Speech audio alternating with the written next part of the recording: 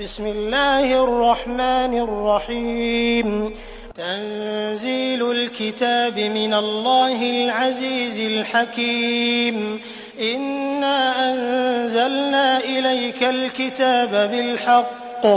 فاعبد الله مخلصا له الدين ألا لله الدين الخالص والذين اتخذوا من دونه أولياء ما نعبدهم إلا ليقربونا إلى الله زلفى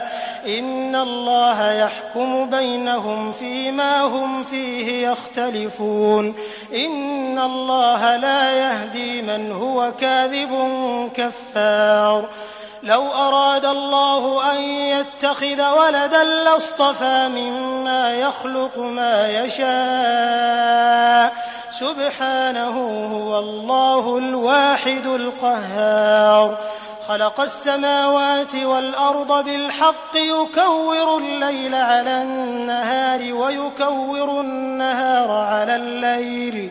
وسخر الشمس والقمر كل يجري لأجل مسمى ألا هو العزيز الغفار خلقكم من نفس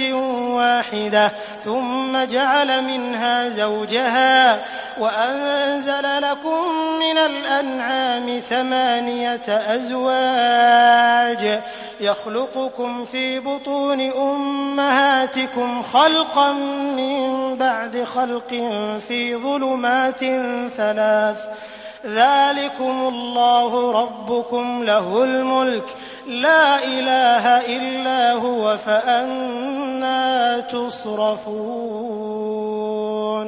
إن تكفروا فإن الله غني عنكم ولا يرضى لعباده الكفر وإن تشكروا يرضه لكم ولا تزر وازرة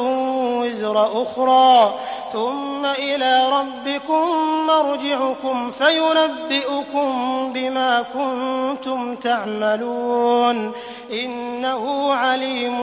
بذات الصدور